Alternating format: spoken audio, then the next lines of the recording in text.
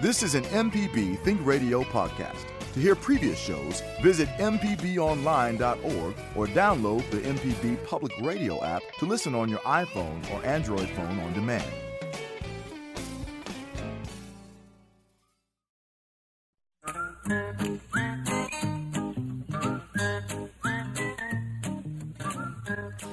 Okie dokie, folks. Welcome back. Horticulture's Felder Rushing, and we're going to be talking about gardening. Hope you've got some stuff to talk about because, if I talk, I can talk about a pencil for 45 minutes. I'm retired extension service. You know what I'm saying? You give me a pencil, we'll talk about it. And I did find a lot of cool stuff when I was walking in this morning. A lot of things that are beginning to bloom for fall. There's a lot of fruiting plants out there. Beginnings of fall color here in central Mississippi. I'm sure there's a lot more up north and a few plants a little early. But in general, what I noticed was things hunkering down. All this rain we had this past week and the cool weather, that's what's going to stimulate a lot of the fall color. But I noticed that the fire ants are building up. They don't like rain. They don't like cold.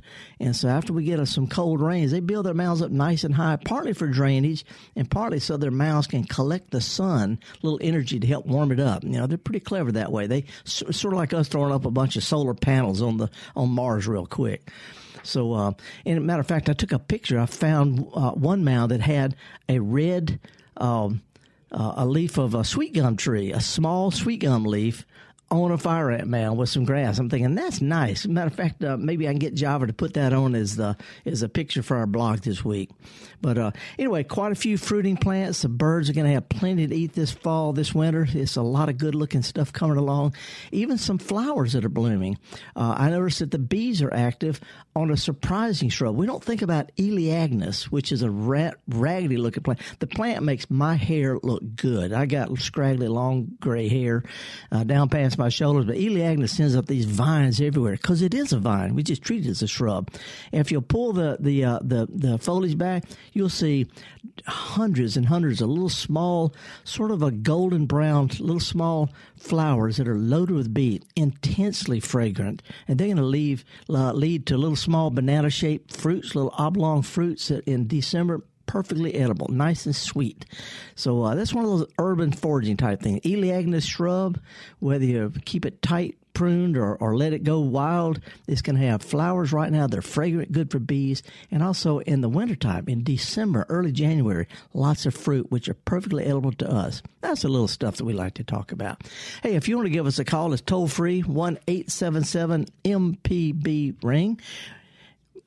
And this is Fridays with Felder. I don't know what's that, Java? You just... Well, I see we have a caller, and it's if it's Aaron from Meridian with the students, they've been doing the Fridays with Felder. Okay. Well, hey, Aaron, good morning. How are you, sir?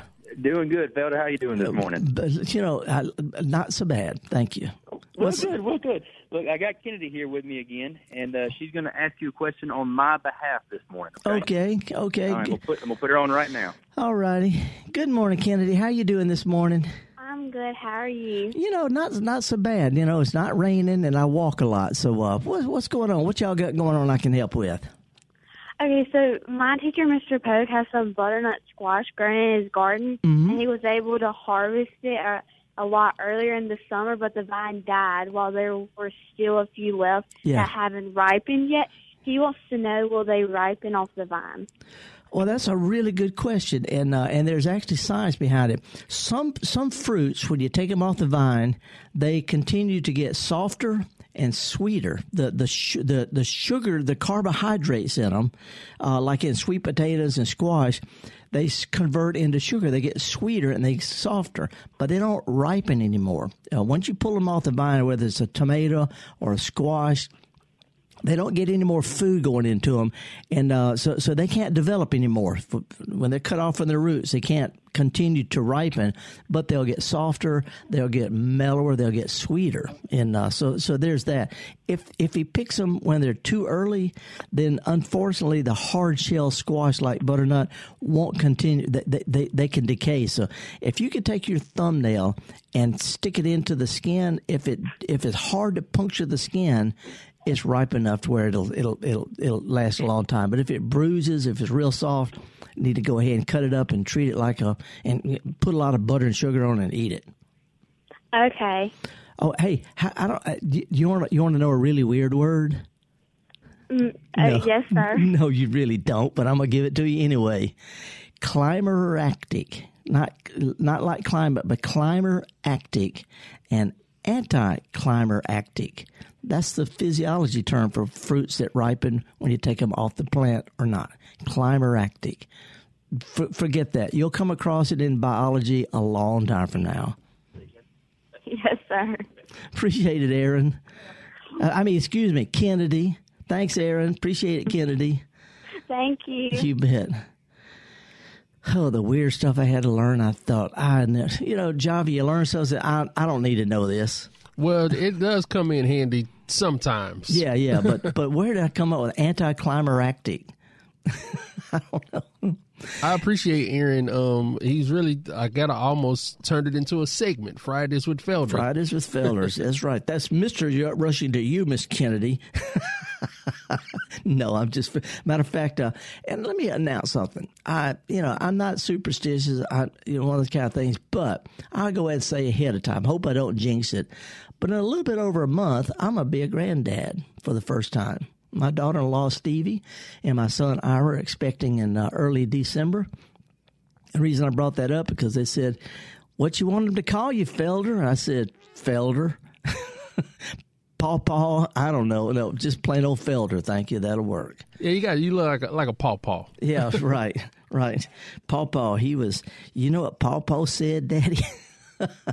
Hey, look, I got some flowers when I was coming in this morning, some Eleagnus flower, but also the camellia that blooms in the fall, Camellia sasanqua. They've got smaller leaves than the midwinter Camellia japonica. The flowers are smaller.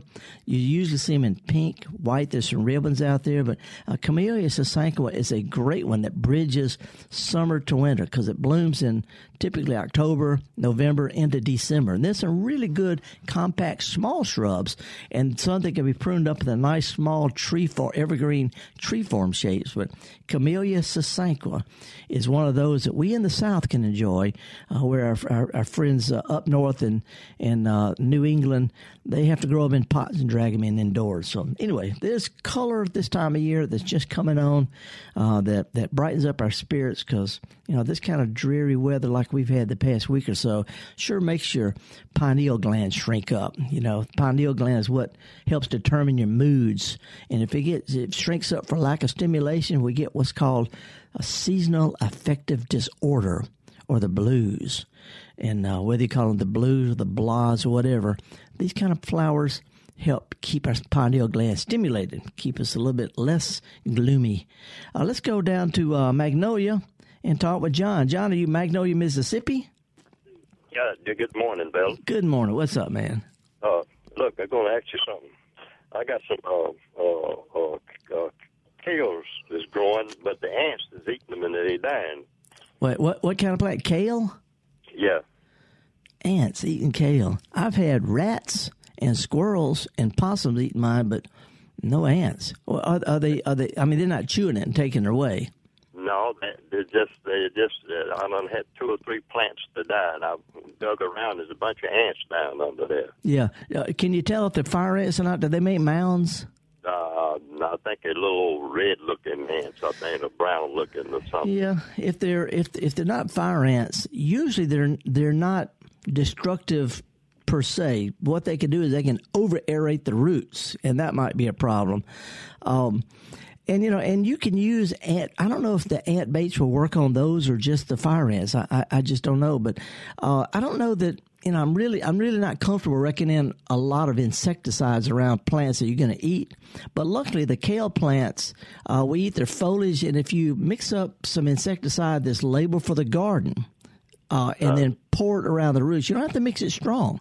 Matter of fact, just a tiny little bit in a lot of water will do a good job. So next time you water them, if you'll just mix a little, whatever they recommend for aphids, not 7 dust. 7 is for chewing insects, but whatever they recommend for aphids, if you'll mix it up and just a little bit and a lot of water and just water around there. That'll take care of it without having to put it all over the plants. This stuff is not absorbed into roots and up into the leaves, so you don't have to worry about poisoning you. In other words, just don't overdo it and just pour it around the roots. Okay, one more question on that, and then let you get back to your business there. No. This is my business. Yeah, you talked to me before, but you don't got who I am. I'm that old Cherokee Indian from... Oh, yeah. Going on the Indian reservation. Mm-hmm. Is it too late to set out collards? I hope not, because I got to replant on mine. I don't know whether it was rats or possums or squirrels or whatever, but I've set out collards, I set out broccoli, I even set out Brussels sprouts and cabbage, and something shoot them down to just green stems. And I've got me some chicken wire, made me a little box I can put over them, but I'm going to replant this weekend. So it's not too late. Yeah, well, it's okay. That's what I wanted to find out. Then I got a grapevine, but it's under a tree. Can I move it now or wait till everywhere? I'd wait till after it drops all of its leaves. And if is it climbing all up in the tree? Is it a good sized vine? It's pretty good size. Yeah. I would, this is going to half kill you to do this, but since when you move it, you're going to leave most of the roots behind. You're only going to get the little nubs that are up close to the vine, and you really ought to balance that by pruning it back. And it'll sprout out next spring, and the new growth next spring will be sort of fit the roots. But if you don't prune it back, you're going to leaf out next spring. Come summer, it's going to have a lot more leaves and roots, and it's going to up and die. So I'd prune it back. Okay, all right. I appreciate you very much. When you're going back up Tennessee way? I'm not doing much traveling these days. I'm like everybody else. I don't even go up to my pub at night. I miss the repartee with all my buddies, with all the blokes at the pub. But I'm not getting out and doing much these days. Just doing a lot of walking and smelling and seeing and hearing and feeling, sensory stuff just around the yard, knocking around the yard. Well, you're about like me. I ain't been home. Well, I went home last year, stayed till this year. They asked me when I was coming back to do the garden. I said, "Hey, I'm not coming home right now. So I'm gonna let you go." Because I miss home, but I'm down here with you. Well, we got our homes in our heart. Yeah, right. Appreciate it, man. Good luck on that grapevine and the ants too. Thank you, sir. Thank you. Have a blessed one. Yeah? Thank you. We're talking to John down in Magnolia from Tennessee. Now we're going to talk to John from Madison. Hey, John. Good morning. Good morning, Felder. My tomatoes aren't turning red, so I'll go ahead and pull them up. Well, I mean, if you have to, we still got Indian summer ahead of us, so we still got plenty of warm weather ahead of us. So, if it's going to be a frost or a freeze, then you don't have much choice. But I'd leave them. My first call this morning was a young lady asking about that. When you pull a tomato off the vine, that's as ripe as it's going to get. It'll color up if it's already sort of in the pink stage. If you see just a little color, it'll go ahead and red up and it'll soften. But that's a slow decay. It ain't ripening. So the longer you leave them on the vine, the more sugars and flavors they're going to get. Well, the trade-off seems to me is will these cooler weather crops, like I want to plant back with turnips and collards and kale and whatnot, will they germinate as well when it gets much colder? Not really. Things you grow from seed, a lot of the seed plants really better start in September, so they get a little size on them by now. But if you haven't planted stuff from seed, except for quick stuff like lettuce and leafy greens, so what you could do, the toss-off would be to start them in little cups, little styrofoam egg cartons or something like that. But anyway, if you want to work up the ground around your tomatoes, they'll have deep enough roots where you can actually work the dirt up right around the base of them a little bit and start stuff, and then just snip the vine off later. That's a good idea. Okay. I appreciate it. Thank you. Good luck on it. Bye. All righty, folks. We got plenty of time to talk about whatever's on your mind. I won't try to sell you anything. And I'm not a great gardener. I dug my sweet potatoes this year. First time I planted sweet potatoes in 12, 14 years. I'm usually gone in the summertime, but I planted sweet potatoes and corn and beans and squash and tomatoes and peppers and okra. Not like a real garden, but in little raised beds and containers here. Anyway, I finally dug my sweet potatoes, and there was nothing. One potato and a few little stringy looking things. And the reason is because I didn't take my own advice. I always say, be gentle with fertilizer. Think of salt and pepper, not like sugar on your grits, for those of you who put sugar on your grits. Anyway, I over-prepared the soil. I gave it a little too much fertilizer, and I got the most beautiful sweet potato vines, but not much fruit. Anyway, what I'm saying is I'm not a great gardener, but I can tell you what to do. Just don't take my own advice. We'll be right back here at MPB. Hi, I'm Ryder Taff, Portfolio Manager at New Perspectives, a fee-only financial advisory and co-host of Money Talks. Each week, we take your personal finance questions and tell you about a money topic we hope you find helpful. Money Talks can be heard Tuesdays at 9 a.m. on MPB Think Radio. Podcasts can be found on our website, money.mpbonline.org, or on your smart device's podcasting platform.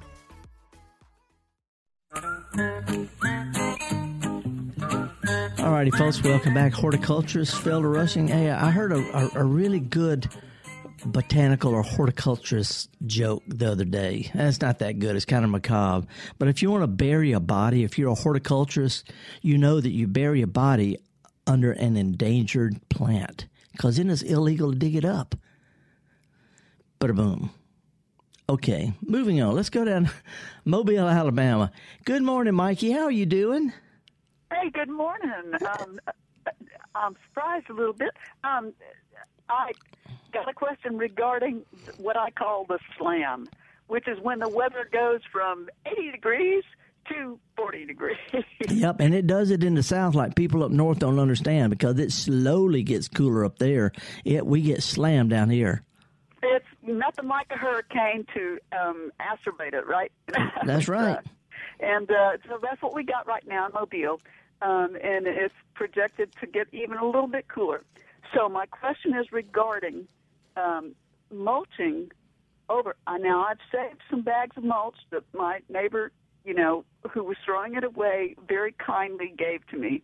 And, right now is the least time that you can find organic stuff because it's going to be a couple of months now before my oak trees start, dropping stuff. Right.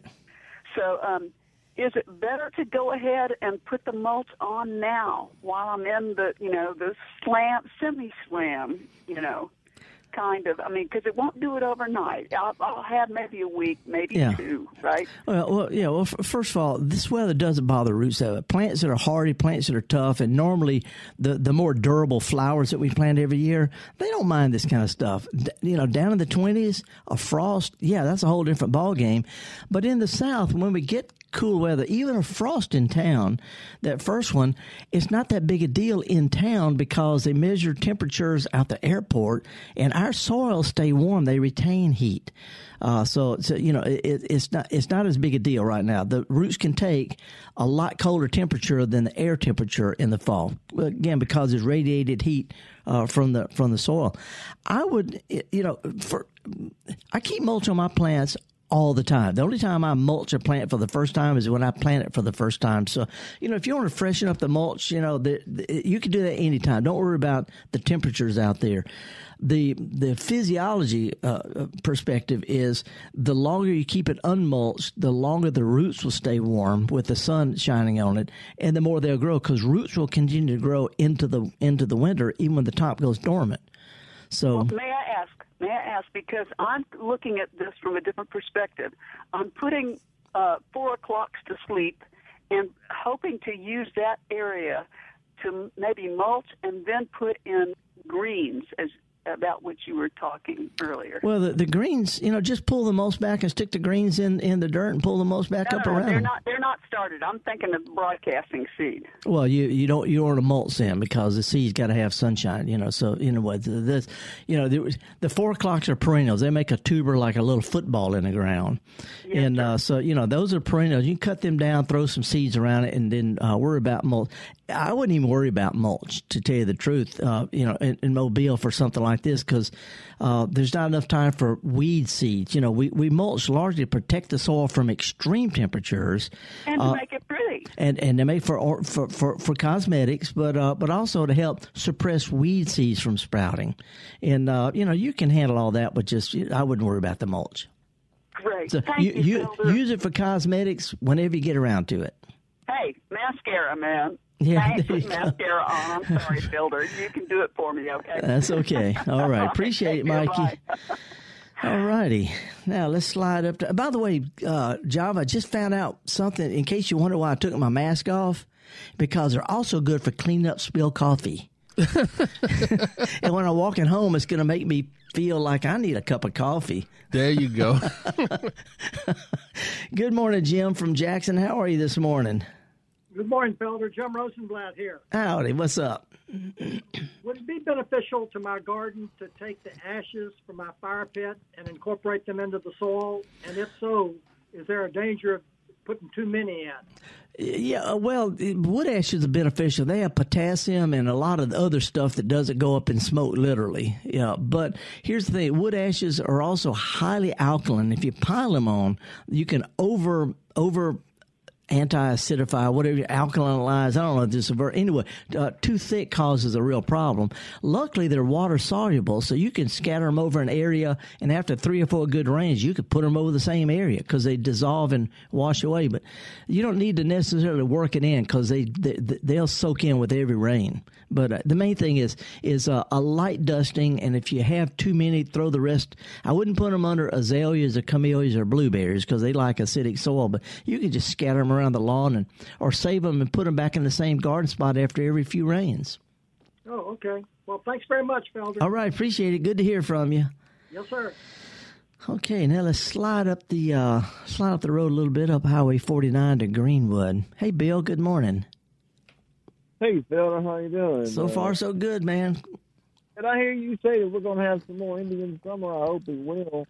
Well, we always do, and I don't know where the term Indian summer comes from. I don't think it's Native American summer, but anyway, it's that warm spell we get after the first cool spell in the fall. So usually it's going to come in mid to late November, December. After we get us a little cool weather, it warms back up, and it always happens. Well, that's good. This time, this cold weather really got to me this time. We ain't had cold weather yet. We ain't had nothing. I mean, freeze, ice, yeah, that's cold weather. This kind of stuff makes plants feel good. It releases hormones in plants, just like it does with, it gives us goosebumps. It tells plants it's time to hunker down, and they need this cool weather to sort of put the brakes on summertime to toughen up before winter. So cool weather sort of, it acclimates plants, gets them ready for winter. They like it. Okay. Now, we put a sweater on because it feels kind of weird to us. They say, love it, bring it on.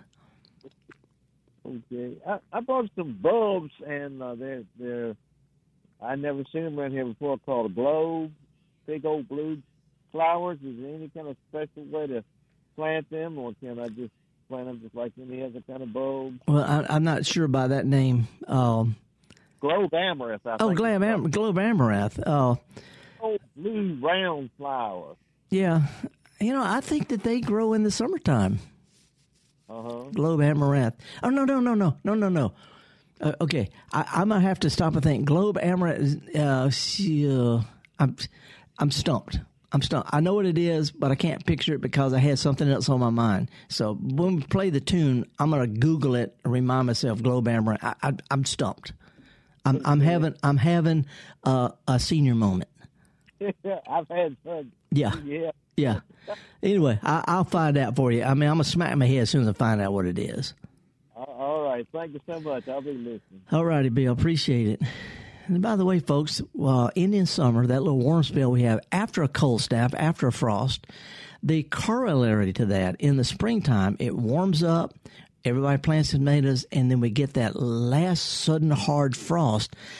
That's called blackberry winter.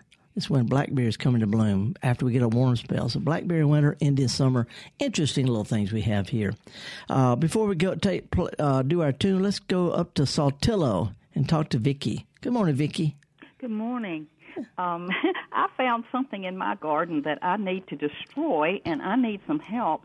I found a patch of cane that moved across the road from another person's lot. Yeah, get a grip quick.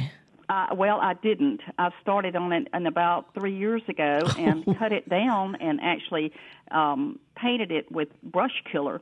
But I found that my yard guy did not. He's been mowing around it thinking it was something good to keep, and it's exploded what can I do? A couple of things. I would not use brush killer. I mean, I rarely recommend any kind of pesticides unless you really need it. And then let's find the best thing.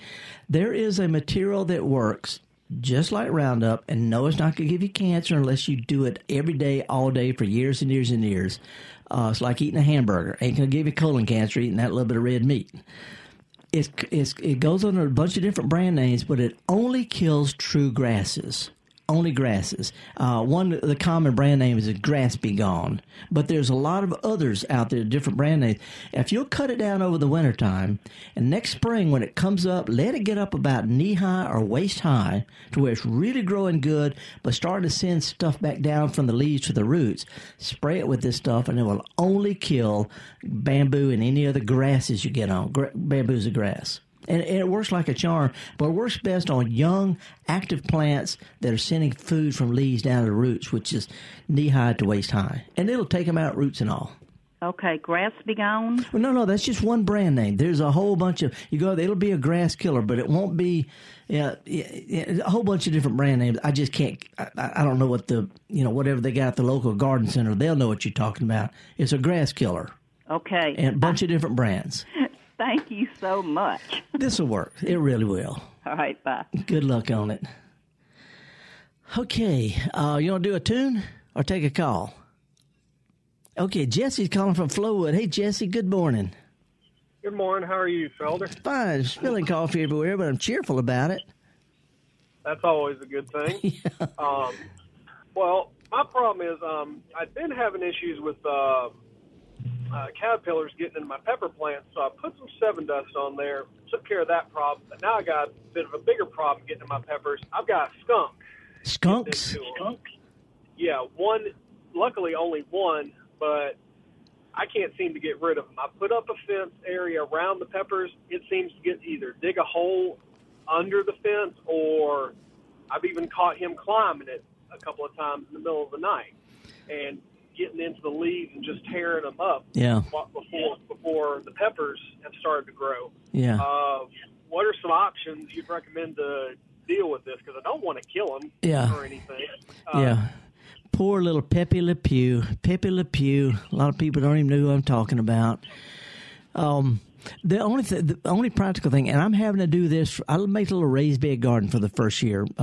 First time this year, Jesse, is 3.5 feet wide, is 30 feet long, and I've took rebar and stuck it on both sides and tied them together at the top with more rebar, and I'm stretching chicken wire over it. And and what I'm doing is I'm nailing it to boards down at the bottom. But if you think it's digging under, if you could make some hoops out of rebar.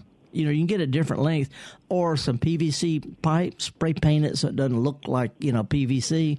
If you'll bend it over, if you'll put the chicken wire wires out a little bit so the skunk has got to stand on it to try to dig under it, that'll help. And that's the only thing practical is, and chicken wire is the cheapest. It's not, I found it's not as cheap as I thought it was, but any kind of wire fencing bent over on hoops. This is what they do. Everybody in European gardens, every European garden has got fencing and netting over their plants. All of them do, because they have problems just like we do. They just stopped screwing around with stuff and just started putting fences over their plants. All right. You might even be able to make some little boxes or something. But the main thing is chicken wire or dog fencing, something like whatever is cheapest, and then make it where they have to stand on it when they walk up to it, so they can't dig under it. All right, I will give that a try. Thanks, Felder. And good luck on it, because Pepe Le Pew has some surprises for you if you catch it. Oh, trust me, I know. He's already sprayed at me once. Thank you, but no. There's not enough tomato juice out there to... No, my granddad got sprayed full in the face and chest once with one, and I'll never forget how he smelled. Oh, I know what you mean. It smells horrible. Yeah. All right. Well, thank you, Felder. All righty, man. Appreciate it. Good luck on it. And by the way, I looked up Globe. I just looked up Globe Amaranth. Bill up in Greenwood. Need to find a different name because I grow Globe Amaranth, but it's not a bulb. It's a flower. Some people call it bachelor buttons. Bachelor buttons. I like that. Yeah. It's not the same bachelor buttons that grow up north, but these are stems a little round, about the size of the end of my thumb, little round, white or kind of a purple or pinkish flowers. But Globe Amaranth that I know of, the reason I couldn't think of it, I was trying to fit that with bulbs, and I can't do it. It wasn't matching up. Well, it wasn't matching up. That's right. I've got you're too young to remember this, Java, but when I started out with computers, my first one was a Radio Shack Tandy 1000. You couldn't cut and paste. You can only write 250 characters at a time. It couldn't cut and paste, and that's what I got in my head. Now, Felder, we had these. You sent me 2 tunes now. Yeah. So I didn't know what you wanted, which direction you wanted to do because they're kind of different. Well, one is because a lot of people. By the way, look at this. Excuse me while I whip this out. I voted. Oh, you already? Yeah. Okay. I stood in line. I walked up to the courthouse. I walked up there. They said, what's your reason? I said, I'm old. They said, okay, bring it on.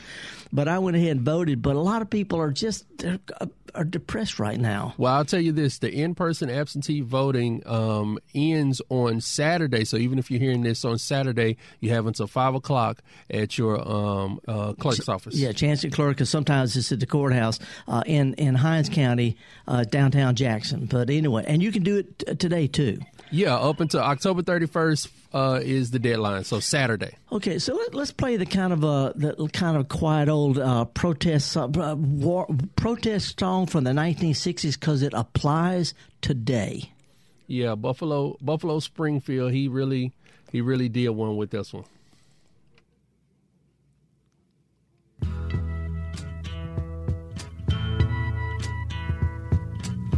There's something happening here.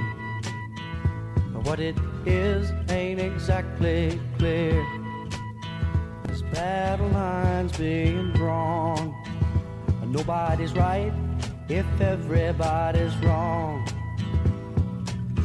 Young people speaking their minds are getting so much resistance from behind. Time we stop. Hey, what's that sound? Everybody look what's going down.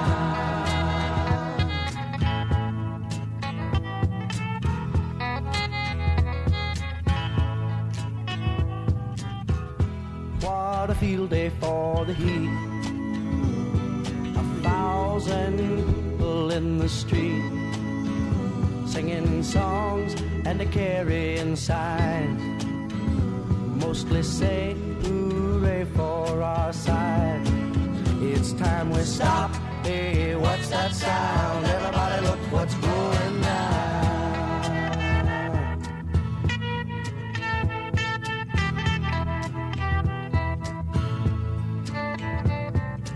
Paranoia strikes deep into your life. It will creep. Starts when you're always afraid. Step out of line, the man come and take you away. We better stop. Hey, what's that sound? Everybody look what's going down. We better stop. Hey, what's that sound? Everybody look what's going. We better stop now. What's that sound? Everybody look what's going. We better stop. Children, what's that sound?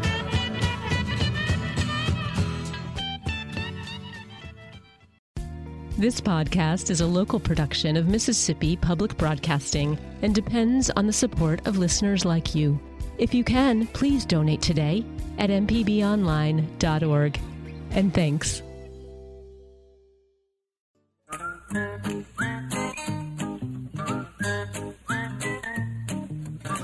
Okie doke, folks. Welcome back. Horticulture's Felder Rushing. Why don't you give us a call? It's toll free 1-877-MPB ring. I did vote yesterday. Stood in an absentee line. It'd probably be a little bit longer. Might have been a longer line than if I'd just gone to my precinct in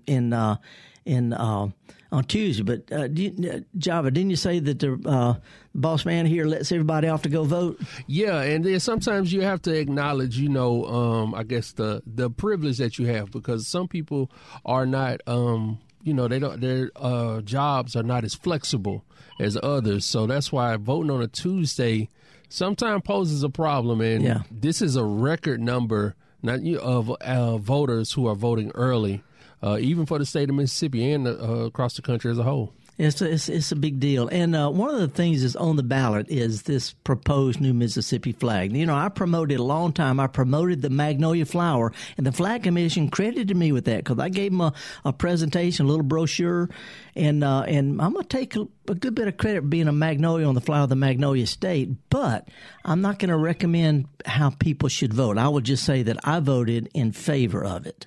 And Felder, I say this just this morning. I was driving down State Street. I usually don't take State Street on the way to MPB this morning. But in front of the old Capitol, they are flying the Ngari Trust flag alongside the American flag. It looks good on the flagpole. And I said, wow, if this could be permanent. So vote how you want, but that's how I vote. I'm not going to tell people how to vote, but I will say that I personally am in favor. Yeah, and by the way, I've got one flying in front of my house. I had one made up, and there's quite a few around the neighborhood. I see it in person. It's nice looking. Even when it hangs, it looks good. And somebody said, well, if we don't like it, we'll get another. Nobody's going to like. Nobody likes whatever. There's not one going to say, shut up, stop whining, just vote. Either you like it or you don't, but just vote. Anyway, but it's Magnolia State. Come on, folks. Let's go to, I can't tell which one is blinking here. Is that Risland? Jeannie from Risland. Is it Jeannie or Genia? It's Gina. Gina, howdy. I didn't get it. I had two. Hey, Gina, what's up? That happens always. Listen, I have a palmetto palm that I cut back to the ground, and I did some reading on it. It said if you cut it back, it sends out shoots everywhere, and I've tried to pull up the individual little shoots, and that's not working. No. I have them coming up everywhere. I've tried Roundup, but that doesn't seem to be working. Any ideas? Yeah, a couple of things. The palmettos are that's a native palm. They have a really deep root that has a little crook in it. It's almost impossible to transplant them. So if you want to dig them, you got to go down and get a nice little chunk of that root. But usually just cutting them down will kill them. I don't know that they sprout back out like that if you get it down below the ground level. But no, Roundup's not going to kill it because, the Roundup has to be absorbed into leaves and then move down to the roots. And certain plants, they just say, no, that ain't happening to Roundup. And that's one of them. So other than cutting them, I grew up myself and they come up with little seedlings, but I just take a shovel and I reach down into the ground and I sort of pry it out. Okay. And that's about it. You got to get a little chunk of the stem below the ground. All right. Well, thank you. Good luck on it, Gina. Appreciate it. Bye-bye. Okay. Let's slide up to Carthy's now. Hi, Joe. Thank you for holding, man. What's going on? Hello, Joe. Yes, Felder, I had the good fortune of going out to California last week with my daughter, first time ever. Where'd you go? Where'd you go? We went up to Redding. Yeah, up in the trees. Oh, yeah, we saw some beautiful sights out there. But anyway, I couldn't resist picking up some acorns from a California live oak. And I saw online that that's basically the only area they'll grow in. Is there any chance you could I don't know. It might be that's the only area that they're native to. Okay. There's a lot of plants out on the West Coast that won't grow here because they don't like all of our rainfall. And that they don't like hard freezes and things like that. But up in that part of that part of California, most of what they grow will do okay here as long as you don't put it where it stays too wet. But I'm pretty sure that they're not saying that's the only place it grows. They're probably saying that's the only place to which it's native. Okay. But now, have you sprouted acorns before? I have. Okay, so you got to jump through some hoops. You got to make it. You got to fool it into thinking it's done some stuff. Like wintertime and all that. I don't see any problem with it. Yeah, well, it's a beautiful tree, and I mean the acorn is pretty much like our pin oak acorns here, other than it's about some of them 1.5 inches, 2 inches long. Yeah, they're big. I'll do a little bit more research on it because there's some plants that they're really specific to certain kind of drainage and temperature ranges. A lot of plants on the West Coast will take 10 below zero, but they won't take 85 degrees at 3 in the morning. A lot of plants on the West Coast that don't survive here is because of our hot, humid summer nights, where, as you know, out in Redding at night, even in the summertime, it cools down at night. Right. That's the only weather-related thing I could think that would give us some problems. Okay. I'll give it a try, hey, man. I appreciate it. Let me ask you, did y'all drive out there? We drove out. I had to fly back, but it was beautiful. We stopped by the Grand Canyon and saw what we could on the way out. How'd you trip out to the Pacific and the Redwoods and just Burning Falls. It was beautiful out there. See much fire, or is it south of y'all? It was a little bit of fire still going on out there. We came down one road coming back from the Pacific in Eureka area, and it was they had the road blocked off, and we had to turn around and go back around. They didn't have the signs. But anyway. Yeah. Well, the only thing I suggest when you get this growing, put it in a place that does not in heavy clay, low wet area. Put it where it gets some good drainage, because up there, the plants they won't take flat dirt that stays wet for weeks on end, which is what we have here. Right. Okay. All right. Well, that's good news, and I appreciate it. Okay. Good luck on it, Joe. Thank you, man. Thank you. Bye-bye. All righty, folks. I would like to mention this. I got a funniest little email this past week from a dedicated listener about a possum that was rescued in Oklahoma, that they took to a rescue place, and they opened the box up it was in, and they said a little naked arm stuck. They thought it was a furless kitten. It turned out to be a possum. You know about this, Java? Did they talk about this on Creature Comfort? Well, they actually had a story on one of our national programs. I think it was Morning Edition. They were talking about it was brought to a shelter, and it was a hairless possum. Yeah, and so everybody's making little sweaters. They're making sweaters for it. The little possum's got quite the fashion. They have hand knitted sweaters for a little naked possum. Possums are not pretty to begin with. I had one this past spring I fostered. I rescued it and I raised it. And they're not pretty under the best conditions. But a naked possum. They said it's a little girl possum so you can see her pouch. I'm thinking, I don't want to hear this. But they said they were going to use it as a teaching tool. That's right. Because, that's cool. But possums, I learned a lot about possums. Then, they're not pretty, and yes, they can be nasty, but they are such sweet little creatures. Anyway, I'm Horticulturist Felder Rushing, Java Chapman, Kevin Farrell, all the folks here at MPB. We enjoyed this program so much, and look forward to it every Friday and rebroadcast on Saturday. We can take a real quick break and then come back and play just a little bit of a cheery tune. And this cheery tune I selected because I mean it. We'll be right back after this.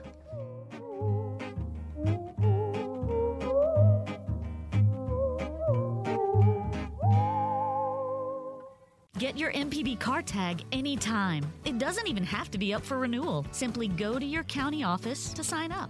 When you get an MPB car tag, a portion of the fee helps MPB continue to educate, inform, and entertain Mississippians.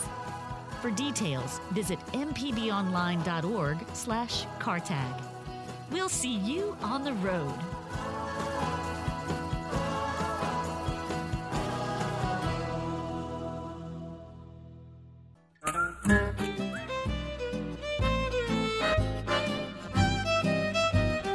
You've got a friend in me.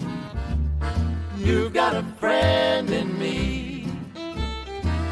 You've got troubles, well, I've got them too. There isn't anything I wouldn't do for you. We stick together and we see it through. You've got a friend in me. You've got a friend in me. All righty, folks. Welcome back. Horticulturist Felder Rushing. I was just given a note about a plant swap that's going to be in Flora, and I couldn't find out if it's today or tomorrow. I don't know if it's today or tomorrow. So the guy that got confused about the Hattiesburg plant swap, don't be calling me because I don't know it. I think it's today, 9 o'clock to 12 o'clock, usually at the Flora Library. But this time it's going to be it's outside. It's at the Gin in Flora. 9 o'clock to 12 o'clock. I think it's today. Might be tomorrow. Maybe they could call the Flora. Is at the Flora Library? That's right. Call the Flora Library. Give them a call. Yeah, but be sure. Yeah, 9 o'clock to 12 o'clock. It's hard to pull a plant swap off over a long period of time because that means it's come and go, bringing and that kind of stuff. But the message says plant swap Flora at the gym 9 to 12. Wear a mask. Is outside. I think anyway. If you're interested in that, call the Flora Mississippi Library. Starting to see fall colors out here, folks. Got pyracantha berries. Got the little small cluster of the small pears on the wild pears. A lot of fun stuff out there if you're a bird. And if you're a bee, there's flowers out there. Eleagnus is blooming right now. Lots and lots of good fall pollinators. And they enhance your garden as well. Well, we just got confirmation. If you're listening to us on Saturday, it's today. Okay, but if it's on Friday, it's tomorrow. It's tomorrow. But the plant swap in Flora at the Flora Library is on Saturday, so it's on Saturday at the gym. At the gym, okay. It's on Saturday. I'll see if I can make it there. It can't be hard to find the gym in Flora. Anyway, look forward to that, folks. If there's some things I can help recommend, shoot me an email. I think we're having a little trouble with emails. I'm not sure right now, but for the past few days, I haven't got anything from MPB Online, so we need to check on that. Anyway, let's talk to Mary, who's calling from Lafayette County up in Oxford. What's up, Mary? Well, it's going to get freezing very soon, and I have 3 plants that I need to know whether I can plant them outside or how to harvest them. First of all, my son-in-law brought a banana plant up from Orlando several years ago, and he gave me a baby. Well, it's had several babies, so I've got 2 or 3 containers of banana plants in them. And I wonder if I can plant them and mulch them and if they'll come back in the spring. Most bananas will come back, just like cannas and elephant ears. Most will, if you plant them in a pretty good, nice wide hole that doesn't stay too wet, because they'll rot. Bananas don't go dormant. They get frozen. Even in central Mississippi, and they die down, they get really nasty, slimy, but most of the time they come back. There are some that are more tropical, though, so if it came from Orlando, it's not much telling. What I would suggest would be to go ahead and if you can, keep it over the winter or cut it back and put it in the garage or protected place, and then if you want to put it in the ground for permanent, I'd wait till next spring so it has a chance to kind of get established before next fall. The problem is when you pull it out of a pot, Mary, it's got potting soil, and the roots roots get used to whatever kind of dirt they grow in. If you take a plant that's grown in potting soil and put it in real dirt, that potting soil tends to stay wetter than the dirt around it. So if you're going to replant it, and you want to do it this fall, dig a nice big hole, loosen up as much of the potting soil as you possibly can, work it into your dirt, and then plant it in that combination of its dirt and your dirt, rather than just pull it out of the pot, stick it in the ground, because it'll rot. Do you have to mulch it a lot? Oh, yeah. Yes, you do. Okay. But, it just means pile leaves up over it. Throw a bag of leaves on top of it. Uh-huh. Okay, I have a couple others. I have some rue. How do you do that? Do you have to? How do you harvest it in the first place? Are you talking about the little gray foliage thing? R-U-E, rue? Rue, uh-huh. They grow it. They grow it a lot in English gardens, which stay wet, and it gets cold. I think the thing with rue is probably need to keep it in a raised bed or a place that doesn't stay wet. I want to say that rue is a Mediterranean plant that really resents its roots staying wet. So if you got a raised bed or if you have a container you can sink part ways in the ground, I think it'll do fine there. Uh-huh. It just made I think the big problem is root rot. Okay. And the other thing is turmeric. I got a turmeric plant. Yeah, that grows a lot like a ginger, and again, this is really strange because I wrote a book on tough plants for Florida gardens, tough plants for North gardens, tough plants for Southern gardens, and I just don't. I've never grown turmeric, but I want to say that it'll do fine if you mulch it really well. I don't know. So, I'm going to have to get back with you about that. I'm one of the experts not going to make stuff up. But I want to say, I know it's hardy on the coast, but I don't know about in Oxford unless you mulch it real well. And again, does not want to stay wet. Okay, it's like root then. Okay, the other thing is, I'd like to know how to harvest them. What's the best way to harvest through? We need to do an email thing because we're right at the end of the program. Okay. But if you could send me an email, then it'll do me some good to have to look these things up again. Okay, tell me again your email address. garden@mpbonline.org. And we're going to make sure that this stuff comes through. So, anyway. Thank you so much. Okay, good luck on it, Mary. And, hey, I love it. You stumped me on 3 things right off the bat. At the end of my program, I get stumped. I appreciate it. Luckily, I've got a face mask that now smells like coffee, and it'll keep me company on the walk home. I'm Horticulture's Felder Rushing. Java Chapman, my awesome producer. Kevin Farrell, the producer and also director of radio here. We've been pulling together to help bring this party to y'all. And if I get stumped, I don't mind learning this stuff because people will email me and help me out, and I'll go look it up because I'm that kind of guy. Anyway, if you get a chance this weekend, it's a Halloween weekend. Not a lot of places are having trick-or-treating. A lot of little local events and things like that. But take a kid to a farmer's market. Find a farmer's market or a garden center. Take a kid there, or take yourself there, and relearn some stuff you might have forgotten about. What's so important about gardening, that's the joy of getting dirty. We'll see y'all next week.